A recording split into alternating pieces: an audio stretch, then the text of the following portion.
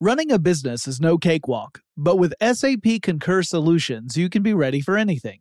You can manage travel, expenses, and AP all on one platform that's packed with AI and best practices, and that delivers it all through an easy, clear, I can't believe how simple that is experience. So, while not much can be done about that guy who never fails to burn the microwave popcorn and stink up the entire office, with SAP Concur, you can easily handle almost anything else. Take control of your business finances today at Concur.com. That's CONCUR.com. This is the story of the one. As a maintenance engineer, he hears things differently. To the untrained ear, everything on his shop floor might sound fine, but he can hear gears grinding or a belt slipping. So he steps in to fix the problem at hand before it gets out of hand. And he knows Grainger's got the right product he needs to get the job done, which is music to his ears. Call, click Grainger.com, or just stop by. Grainger, for the ones who get it done. It's brand new, Season 2. I'm Marissa Thalberg. And I'm Stephen Wolf-Bedeta. And we're excited to be back having bigger, bolder, and always real conversations. Straight from the C-suite front lines of marketing, media, and more. We have great friends joining from people you may know, like Wilmer Valderrama and Bobby Burke. And people you'll want to know. So grab a coffee or, hey, even an Aperol Spritz and come join us on America's #1 podcast network, iHeart. Listen to Brand New on the iHeart Radio app, Apple Podcasts, or wherever you get your podcasts. Hello, acclaimed comics writer and notorious Scott Summers hater, Rosie Knight. Well, hello, Emmy-winning podcaster and totally unbiased Targaryen royal supporter, Jason Concepcion. Somehow the X-Ray Vision podcast has returned. And like always, we'll be here every week. You'll hear from TV writers, actors, comics creators, pop culture critics. Nothing is off the table. Listen to X-Ray Vision on the iHeart Radio app, Apple Podcasts, or wherever you get your podcasts.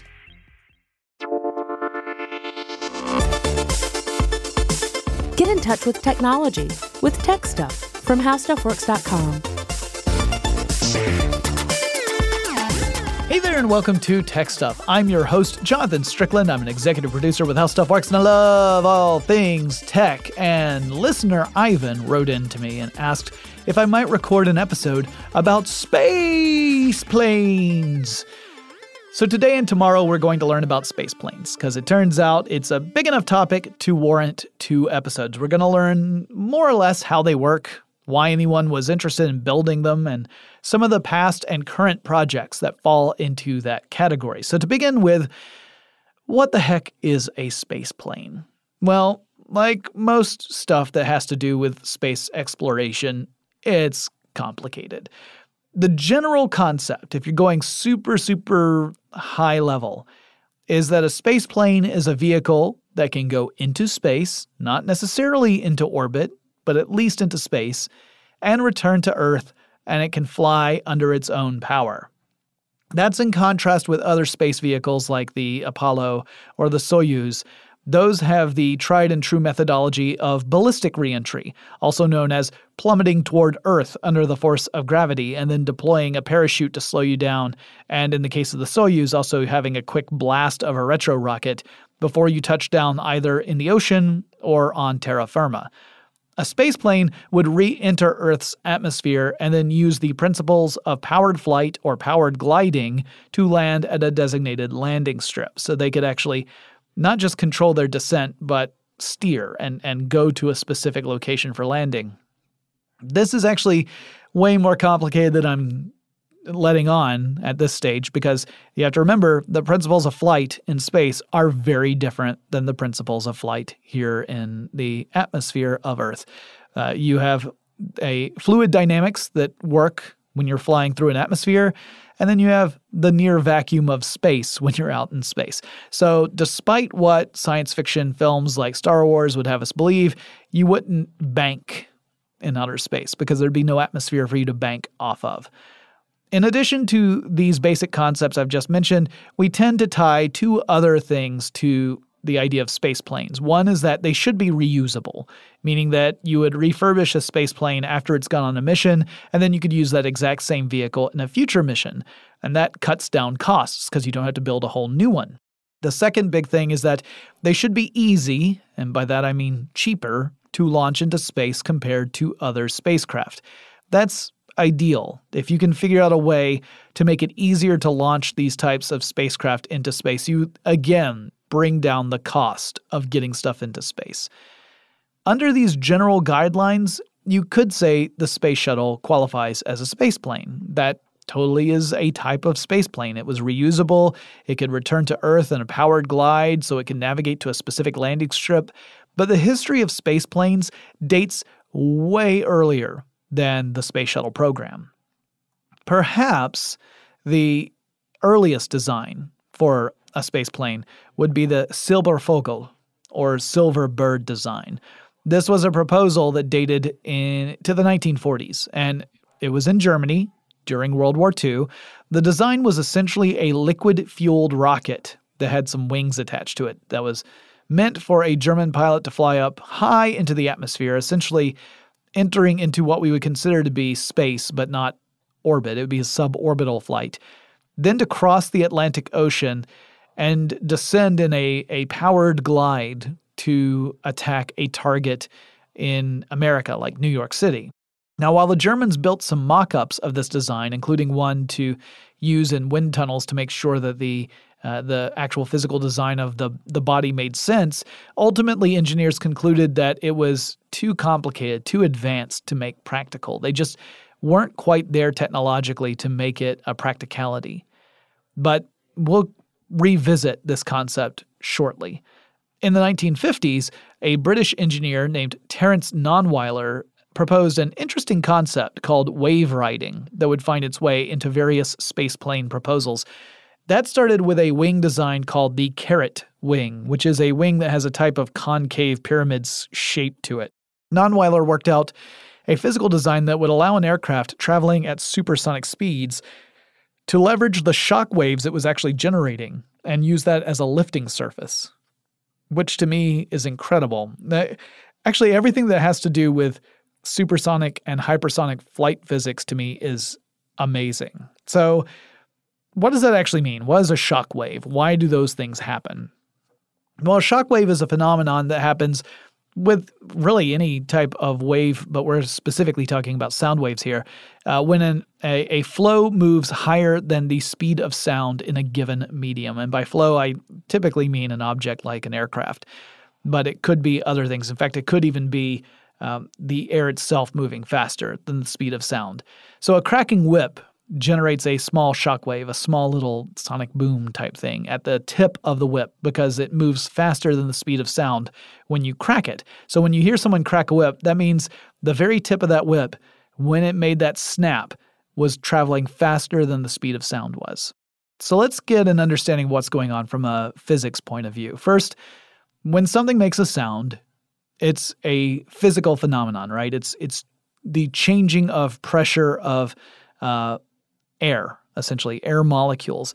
It's pushing them together or creating gaps and thus creating kind of a vacuum between them. And this propagates outward from the source. So we can visualize the sound wave as a sphere that's moving outward from something that's making the noise. So you've got a central object. Let's say it's a boombox. Or I guess if you guys don't know what a boombox is, it's a stereo, it's a radio, it's a smartphone playing Bruno Mars. It's playing music really loud, and the sound will travel out from a sphere from this central point. Technically, it travels out in all three dimensions, although obviously if you're playing something near the ground, it's going to be bouncing off the ground at some point. But the sphere size increases at the rate of the speed of sound, right? Because sound is traveling outward at the speed of sound, and gradually that sound wave gets weaker and weaker as it propagates further and further out from the object. So the further out you are from the object making sound, the quieter it's going to be to you. As the object continues to make sound, it's making more and more sound waves. So they're moving outward in this series of spheres that are growing out from the center of this sound storm. So we typically will illustrate this in a two-dimensional format. It's much easier to understand that way.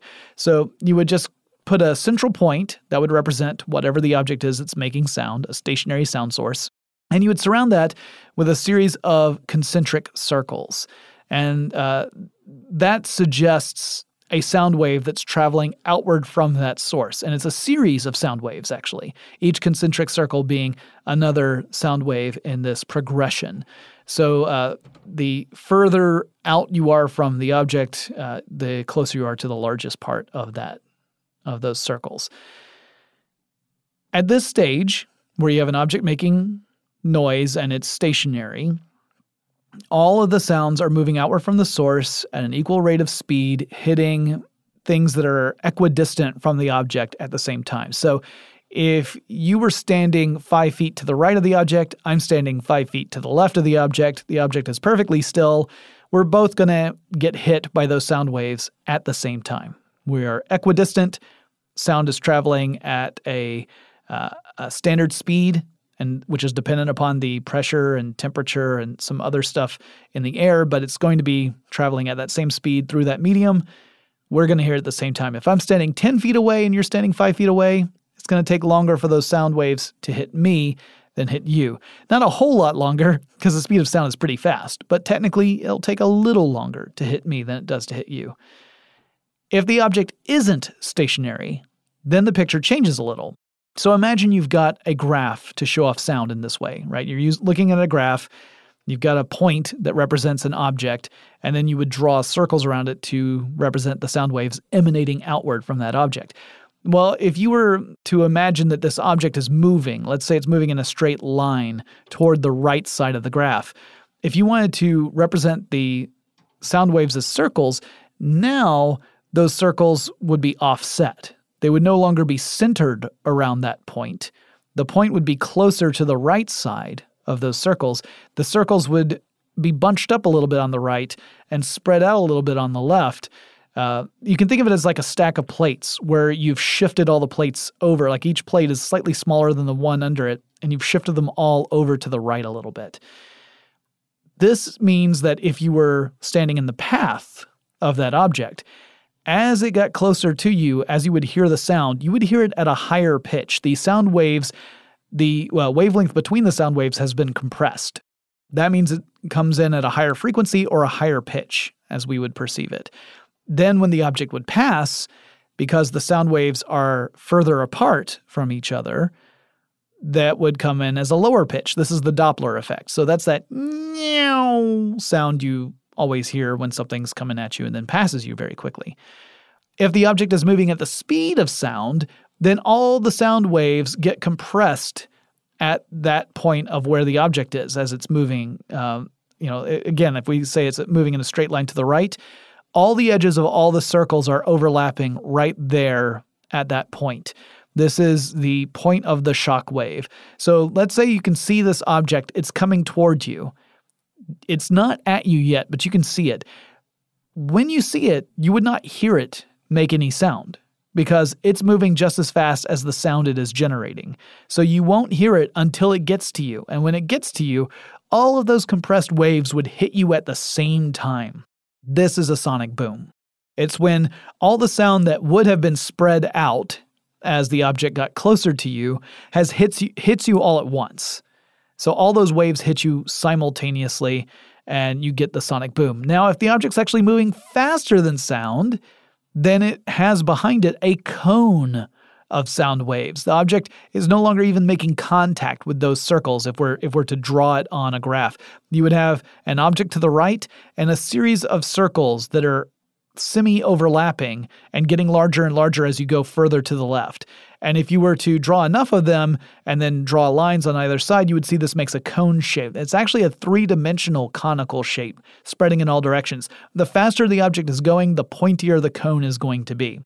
When that cone makes contact with a listener, that's when the listener would hear the shockwave or experience the shockwave, the sonic boom. So the object would actually pass the person completely before the person would hear the sonic boom in this case because the object's moving faster than sound is.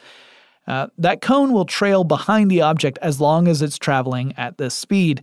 So if you're in the path of the cone, you'll hear the boom once the cone's border crosses you. If you could then immediately teleport ahead of the traveling object so that the cone would pass over you again, you would hear it again once it passed over you. So the cone represents the crests of many waves of sound, and also within that cone you have a rapid change of air pressure and temperature, meaning any air vehicle that's going to be traveling at the speed of sound or greater has to be able to handle these major changes in those factors. NASA is currently working on developing a low-boom supersonic aircraft, which will use special aircraft shapes meant to limit the intensity of the sonic booms they will generate, but that's a topic for a future episode. In the then Soviet Union, 2 engineers created a design later called the VKA Myazovshev, and I know I've totally butchered that, but you got to kind of roll with it. It was also known as the M48. It was designed to be a really tiny one-person space plane that would use an ICBM as the launch vehicle. So how tiny am I talking about? Well, it was supposed to be 11.4 feet tall, or 3.5 meters, and have a wingspan of 12.4 feet, or 3.8 meters, and it would weigh 2,200 pounds, or 1,000 kilograms. That spacecraft was never built.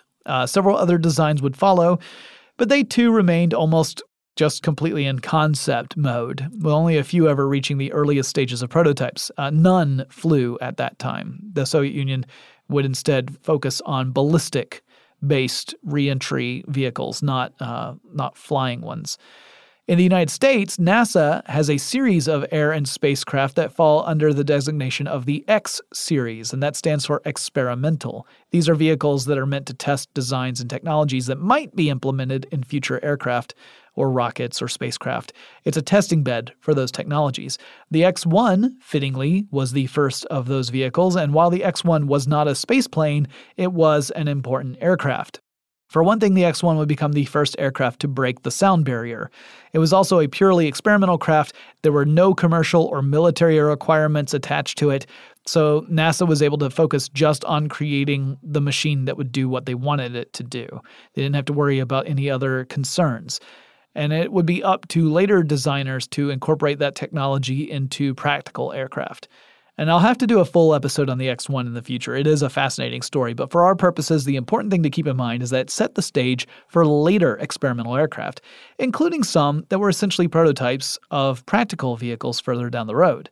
I'll tell you about them in just a second, but first let's take a quick break to thank our sponsor.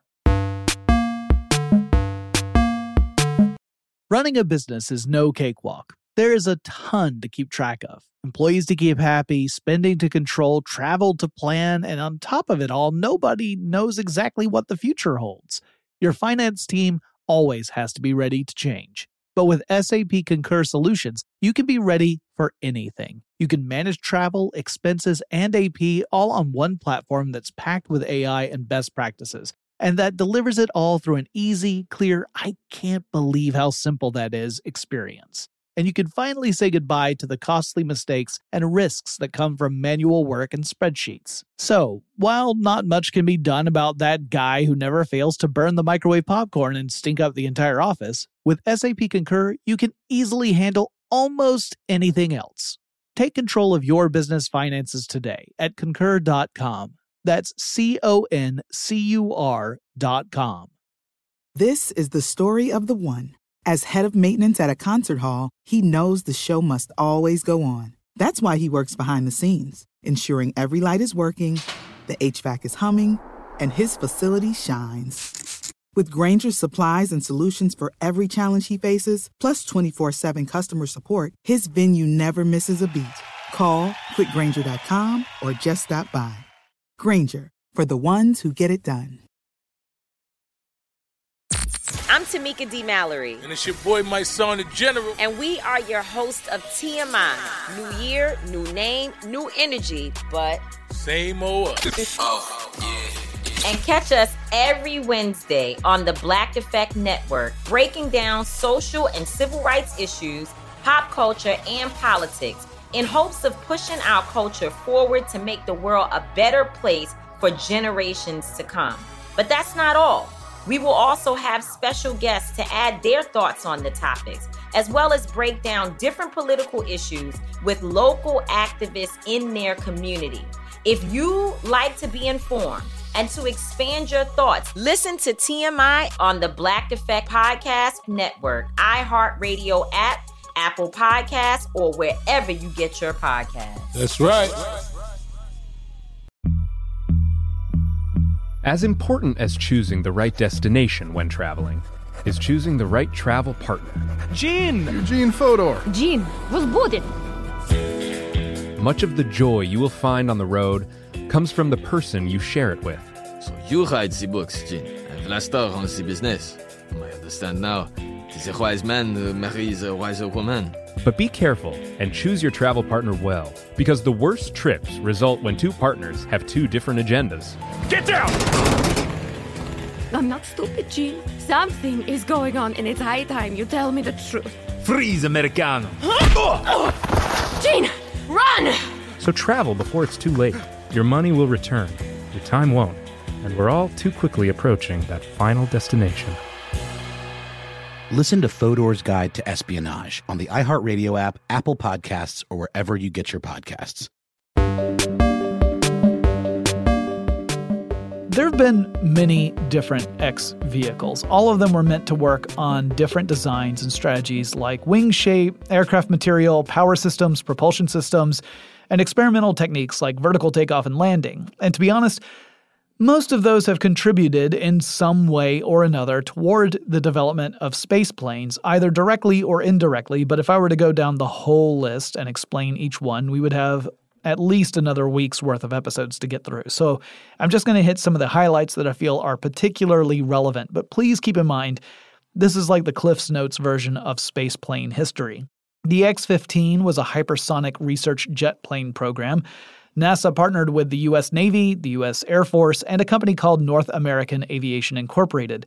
The aircraft traveled at a top speed of 4,520 miles per hour. That's 7,275 kilometers per hour, also known as Mach 6.7. Well, also known as being too glib and not entirely accurate, because Mach is a way of expressing speed in relation to the speed of sound moving through air. Now, this gets a little complicated because, like I said earlier, sound will travel at different speeds depending upon different factors like air temperature. So sound moves at one speed through cold air and a different speed through warm air, and that's because sound is a physical phenomenon. It involves vibrating molecules. But the Mach number actually takes that into account. The Mach number is the ratio that describes the speed of a given thing. Typically, we call it flow, but again, it could be an object within an environment. So in this case, we're talking about an aircraft. And you compare that with respect to the speed of sound within the same medium under the same conditions. So if I say an aircraft travels at Mach 1, I would be saying that it's going just as fast as the speed of sound within that medium, meaning the air that the aircraft is traveling through. Now, the one I just mentioned before, the X-15, was Mach 6.7. That means that the X-15 could travel up to 6.7 times faster than the speed of sound through that same medium, which is wicked fast. There were 3 X-15 rocket planes. Collectively, they flew 199 times. The X-15 did not take off on the ground on its own, nor was it launched via rocket. Instead, it would launch from a B-52 aircraft at around an altitude of 45,000 feet, which is about 13,716 meters. And the B-52 would be traveling at a speed of around 500 miles per hour or 805 kilometers per hour. The highest altitude the X-15 ever reached, according to NASA, was 354,200 feet. That's 67 miles or 108 kilometers. The Kármán line, which most of the world acknowledges as being the border line for Earth's atmosphere and space, is generally in the 100-kilometer altitude range. So the X-15 reached altitudes of suborbital space. So you could argue the X-15 qualifies as a space plane, but it's one that was meant purely to conduct research for future vehicle designs. Following the X-15 was a project called the Dyna-Soar, DYNA-SOAR, also known as the X-20. NASA contracted Boeing to build the space plane. There was a related asset called Asset. This was sort of the nose cone section of the Dyna-Soar. It was used separately to test various designs to find out what sort of shielding would best withstand re-entry and the rigors that any material would undergo as it does re-enter the Earth's atmosphere. The Dyna-Soar was in parallel development in some ways to the X-15, though it would take advantage of lessons learned from the X-15 program, and it also had links back to the Silbervogel aircraft proposed in Germany. There was a man named Walter Dornberger. He was one of the key figures in developing the Dyna-Soar project. He was in charge of Germany's rocketry program in World War II. He was also the direct superior to the famous rocket scientist Wernher von Braun. He wasn't picked up by the United States during Project Paperclip. That was the secret project in which the United States brought over a whole bunch of German scientists to work on the same stuff they had been doing over in Germany, but now for the United States. Dornberger would instead go into British custody for a few years before being released and then immigrating to the United States, where he found a job with Bell Aircraft. He advocated that the company try to make real the vision of the Silbervogel. Dornberger felt that rockets were the future of flight, even for commercial flight, though probably just for the really wealthy, and it would become the propulsion systems for a new type of aircraft that he would call ultraplanes. These were essentially very similar to what we would think of as space planes, and Dornberger imagined a world in which a hypersonic glider would ride piggyback on a larger rocket-propelled aircraft. At the appropriate altitude, the glider would launch off of rails that were mounted on this booster vehicle and ignite its own rocket propulsion system, which would push this smaller vehicle to great speed and higher altitudes. At the peak of its journey, it would then switch off its engines and then glide quietly to its destination.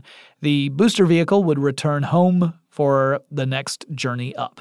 And this idea would coalesce into a program that was called Dyna-Soar. Is one of several proposals that entered into debate during the Round 3 conference, which took place just 11 days after the Soviet Union had successfully launched Sputnik 1 into orbit.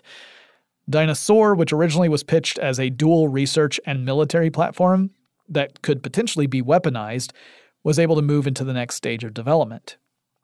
The program was actually revised multiple times, and this complicated the process of designing and prototyping because whenever you change the requirements, it changes lots of other stuff down the line. One late addition was a feasibility study to make sure that the Dyna-Soar could also serve as an orbital vehicle, sort of like what the space shuttle would eventually become.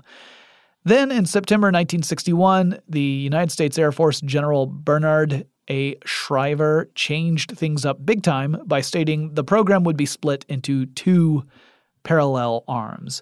One of the versions of Dyna-Soar would be developed as a military application of the technology. The other would be intended for spacefaring projects. And a priority would be placed on, no big surprise here, the military one. Around this time, pilots were joining the program, including future astronaut Neil Armstrong. Armstrong was also given the task to figure out how to keep an astronaut safe in the event of a launch failure, such as a launch vehicle about to explode. Ejection was not an option because the Dyna-Soar cockpit was only about 100 feet above the ground in the design they had created once it was attached to a launch vehicle. And the pilot would be essentially on his or her back in a seated position, but they're facing upward, right? The Dyna-Soar would be, the nose of the vehicle would be pointed toward the sky. So there wouldn't be enough time if you ejected for your orientation to change and for the parachute to deploy. And so Armstrong had to come up with a different idea. His solution was to create a system that would actually engage the glider's engine and thus shoot it off of the booster rocket, launching the glider into the sky.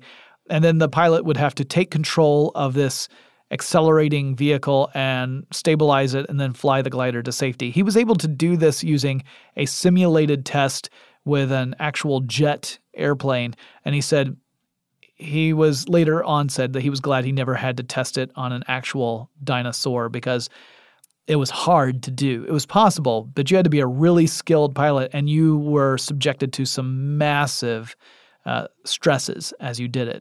Over the course of 1962, funding was pulled from the Dyna-Soar project, forcing it to scale back multiple times. And in 1963, the government formally canceled the project, largely because Project Mercury and then Gemini were answering many of the questions that Dyna-Soar was meant to explore. And the ballistics model of returning astronauts safely to Earth was already proven to be successful. So if you've already got a way to get people back to Earth, why bother working on a different way? Just focus on the way that works for now and worry about the other one later. That seemed to be the philosophy. I've got more to say about early space planes, but first let's take another quick break to thank our sponsor. Running a business is no cakewalk. There is a ton to keep track of. Employees to keep happy, spending to control, travel to plan, and on top of it all, nobody knows exactly what the future holds.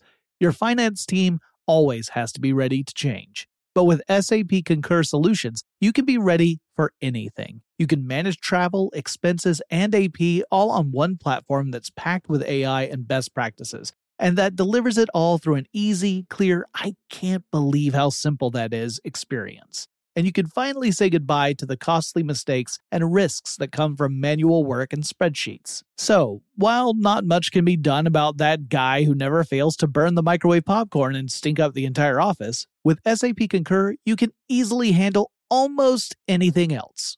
Take control of your business finances today at concur.com. That's CONCUR.com. I'm Tamika D. Mallory. And it's your boy, my son, the General. And we are your hosts of TMI. New year, new name, new energy, but same old us. And catch us every Wednesday on the Black Effect Network, breaking down social and civil rights issues, pop culture, and politics, in hopes of pushing our culture forward to make the world a better place for generations to come. But that's not all. We will also have special guests to add their thoughts on the topics, as well as break down different political issues with local activists in their community. If you like to be informed and to expand your thoughts, listen to TMI on the Black Effect Podcast Network, iHeartRadio app, Apple Podcasts, or wherever you get your podcasts. That's right. As important as choosing the right destination when traveling is choosing the right travel partner. Eugene Fodor. Gene, возбудит. Much of the joy you will find on the road comes from the person you share it with. So you write the books, Gene, and Vlastar runs the business. I understand now. The wise man marries a wiser woman. But be careful and choose your travel partner well, because the worst trips result when two partners have two different agendas. Get down! I'm not stupid, Gene. Something is going on, and it's high time you tell me the truth. Freeze, Americano. Gene, run! So travel before it's too late. Your money will return, your time won't, and we're all too quickly approaching that final destination. Listen to Fodor's Guide to Espionage on the iHeartRadio app, Apple Podcasts, or wherever you get your podcasts. But We Loved is a podcast about queer history. I'm Jordan Gonsalves, your host. Growing up, I thought being gay was the worst thing I could ever be. The gay history I learned was tragic. Jerry had died of AIDS, and it's like, what is happening? It was survival. That's why it's called survival sex. But as I interviewed queer elders, I realized there was another history that I had never been taught, a history of courage and perseverance.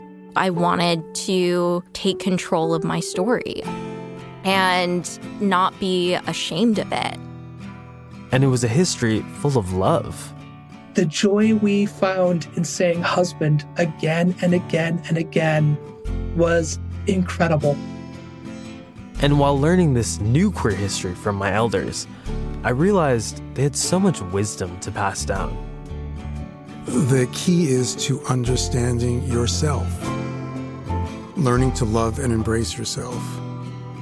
From iHeart Podcasts, I'm Jordan Gonsalves, and this is But We Loved.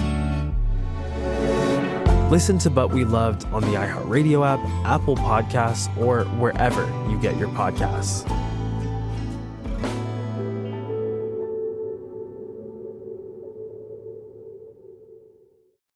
Running a business is no cakewalk. There is a ton to keep track of. Employees to keep happy, spending to control, travel to plan, and on top of it all, nobody knows exactly what the future holds. Your finance team always has to be ready to change. But with SAP Concur Solutions, you can be ready for anything. You can manage travel, expenses, and AP all on one platform that's packed with AI and best practices, and that delivers it all through an easy, clear, I can't believe how simple that is experience. And you can finally say goodbye to the costly mistakes and risks that come from manual work and spreadsheets. So, while not much can be done about that guy who never fails to burn the microwave popcorn and stink up the entire office, with SAP Concur, you can easily handle almost anything else. Take control of your business finances today at Concur.com. That's CONCUR.com. I'm Tamika D. Mallory. And it's your boy, my son, the General. And we are your hosts of TMI. New year, new name, new energy, but same old. And catch us every Wednesday on the Black Effect Network, breaking down social and civil rights issues, pop culture, and politics, in hopes of pushing our culture forward to make the world a better place for generations to come. But that's not all. We will also have special guests to add their thoughts on the topics, as well as break down different political issues with local activists in their community. If you like to be informed and to expand your thoughts, listen to TMI on the Black Effect Podcast Network, iHeartRadio app, Apple Podcasts, or wherever you get your podcasts. That's right. As important as choosing the right destination when traveling is choosing the right travel partner. Eugene Fodor. Gene, возбудит. Much of the joy you will find on the road comes from the person you share it with. So you write the books, Gene, and Vlastar runs the business. I understand now. Tis a wise man marries a wiser woman. But be careful and choose your travel partner well, because the worst trips result when two partners have two different agendas. Get down! I'm not stupid, Gene. Something is going on, and it's high time you tell me the truth. Freeze, Americano. Gene, run! So travel before it's too late. Your money will return, your time won't, and we're all too quickly approaching that final destination. Listen to Fodor's Guide to Espionage on the iHeartRadio app, Apple Podcasts, or wherever you get your podcasts. But We Loved is a podcast about queer history. I'm Jordan Gonsalves, your host. Growing up, I thought being gay was the worst thing I could ever be. The gay history I learned was tragic. Jerry had died of AIDS, and it's like, what is happening? It was survival. That's why it's called survival sex. But as I interviewed queer elders, I realized there was another history that I had never been taught, a history of courage and perseverance. I wanted to take control of my story and not be ashamed of it. And it was a history full of love. The joy we found in saying husband again and again and again was incredible. And while learning this new queer history from my elders, I realized they had so much wisdom to pass down. The key is to understanding yourself, learning to love and embrace yourself. From iHeart Podcasts, I'm Jordan Gonsalves, and this is But We Loved. Listen to But We Loved on the iHeartRadio app, Apple Podcasts, or wherever you get your podcasts.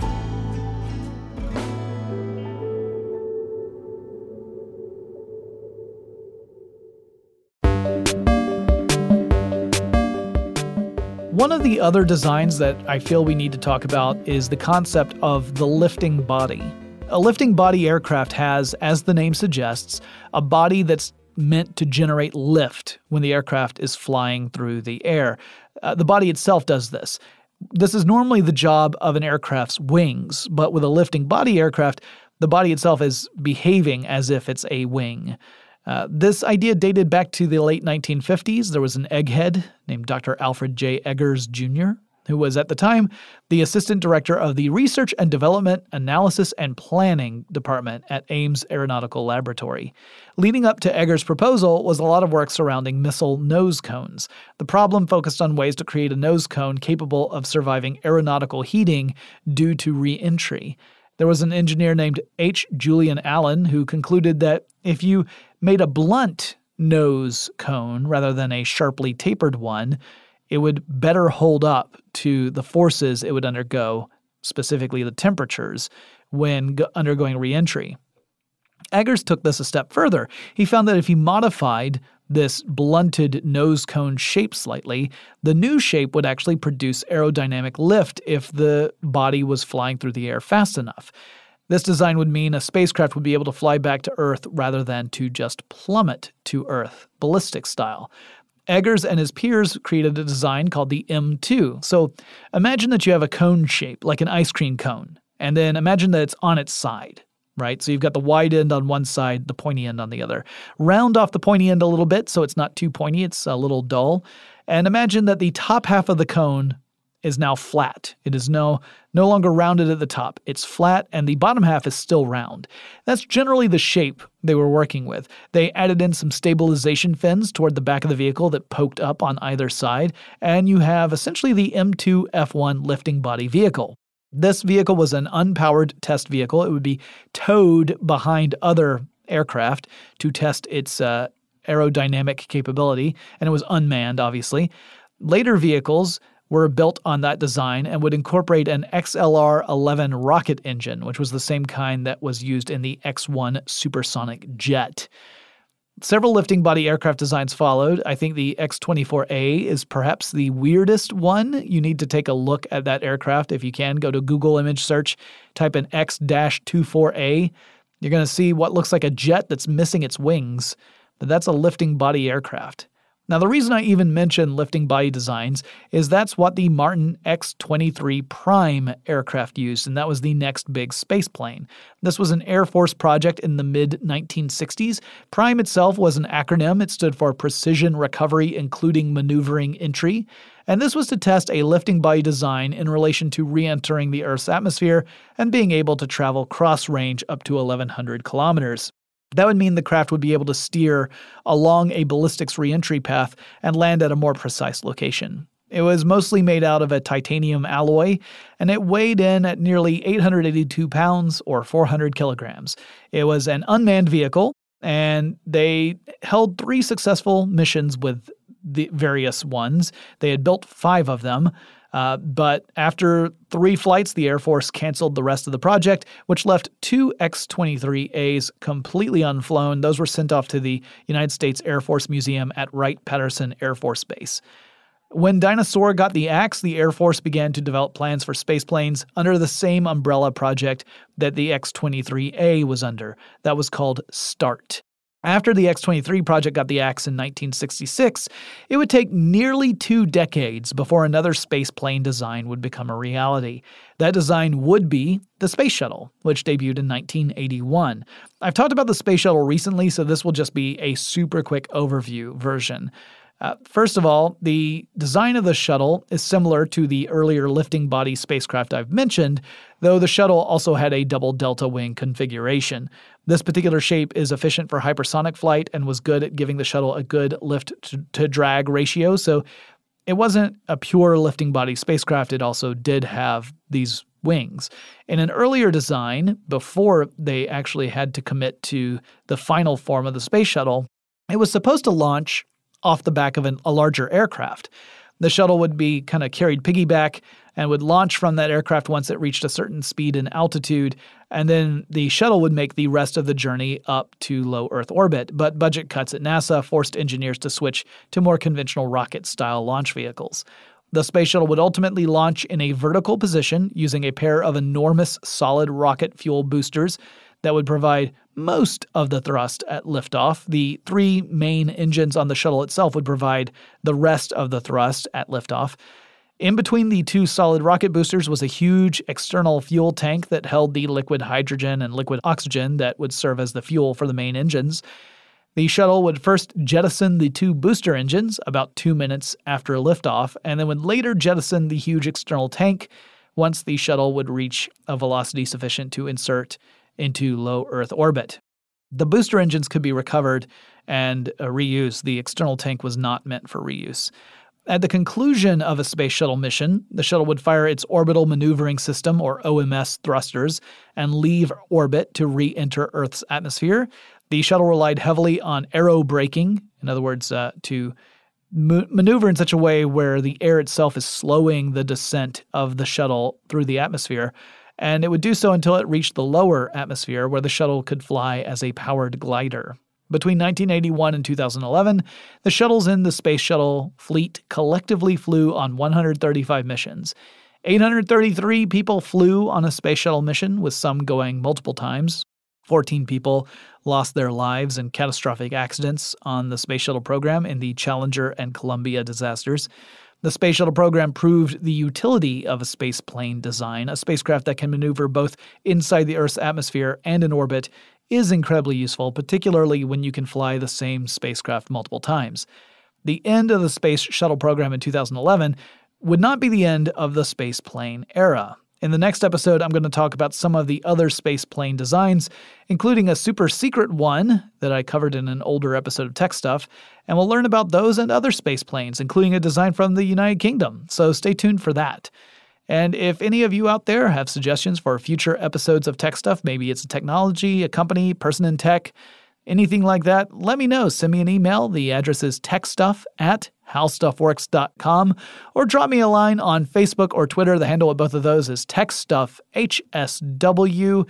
Don't forget to check out our merchandise over at tpublic.com/techstuff.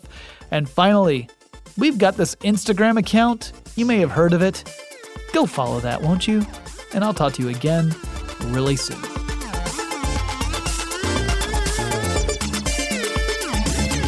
For more on this and thousands of other topics, visit howstuffworks.com.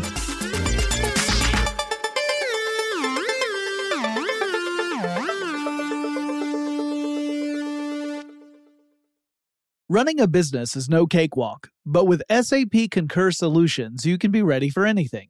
You can manage travel, expenses, and AP all on one platform that's packed with AI and best practices, and that delivers it all through an easy, clear, I can't believe how simple that is experience. So, while not much can be done about that guy who never fails to burn the microwave popcorn and stink up the entire office, with SAP Concur, you can easily handle almost anything else. Take control of your business finances today at Concur.com. That's CONCUR.com. It's brand new, Season 2. I'm Marissa Thalberg. And I'm Stephen Wolf Pereira, and we're excited to be back having bigger, bolder, and always real conversations. Straight from the C-suite front lines of marketing, media, and more. We have great friends joining from people you may know, like Wilmer Valderrama and Bobby Burke. And people you'll want to know. So grab a coffee or, hey, even an Aperol Spritz and come join us on America's #1 podcast network, iHeart. Listen to brand new on the iHeart Radio app, Apple Podcasts, or wherever you get your podcasts. Hello, acclaimed comics writer and notorious Scott Summers hater, Rosie Knight. Well, hello, Emmy-winning podcaster and totally unbiased Targaryen royal supporter, Jason Concepcion. Somehow the X-Ray Vision podcast has returned. And like always, we'll be here every week. You'll hear from TV writers, actors, comics creators, pop culture critics. Nothing is off the table. Listen to X-Ray Vision on the iHeartRadio app, Apple Podcasts, or wherever you get your podcasts. I'm Jordan Gonsalves, and I'm a journalist. Join me on my new podcast, But We Loved, where queer elders recount the amazing history they've lived through. In the middle of Wall Street, they stopped traffic. They were doing a die-in. And in the process, share little gems of wisdom for the next generation. The key is to understanding yourself, learning to love and embrace yourself. You can listen to But We Loved on the iHeartRadio app, Apple Podcasts, or wherever you get your podcasts.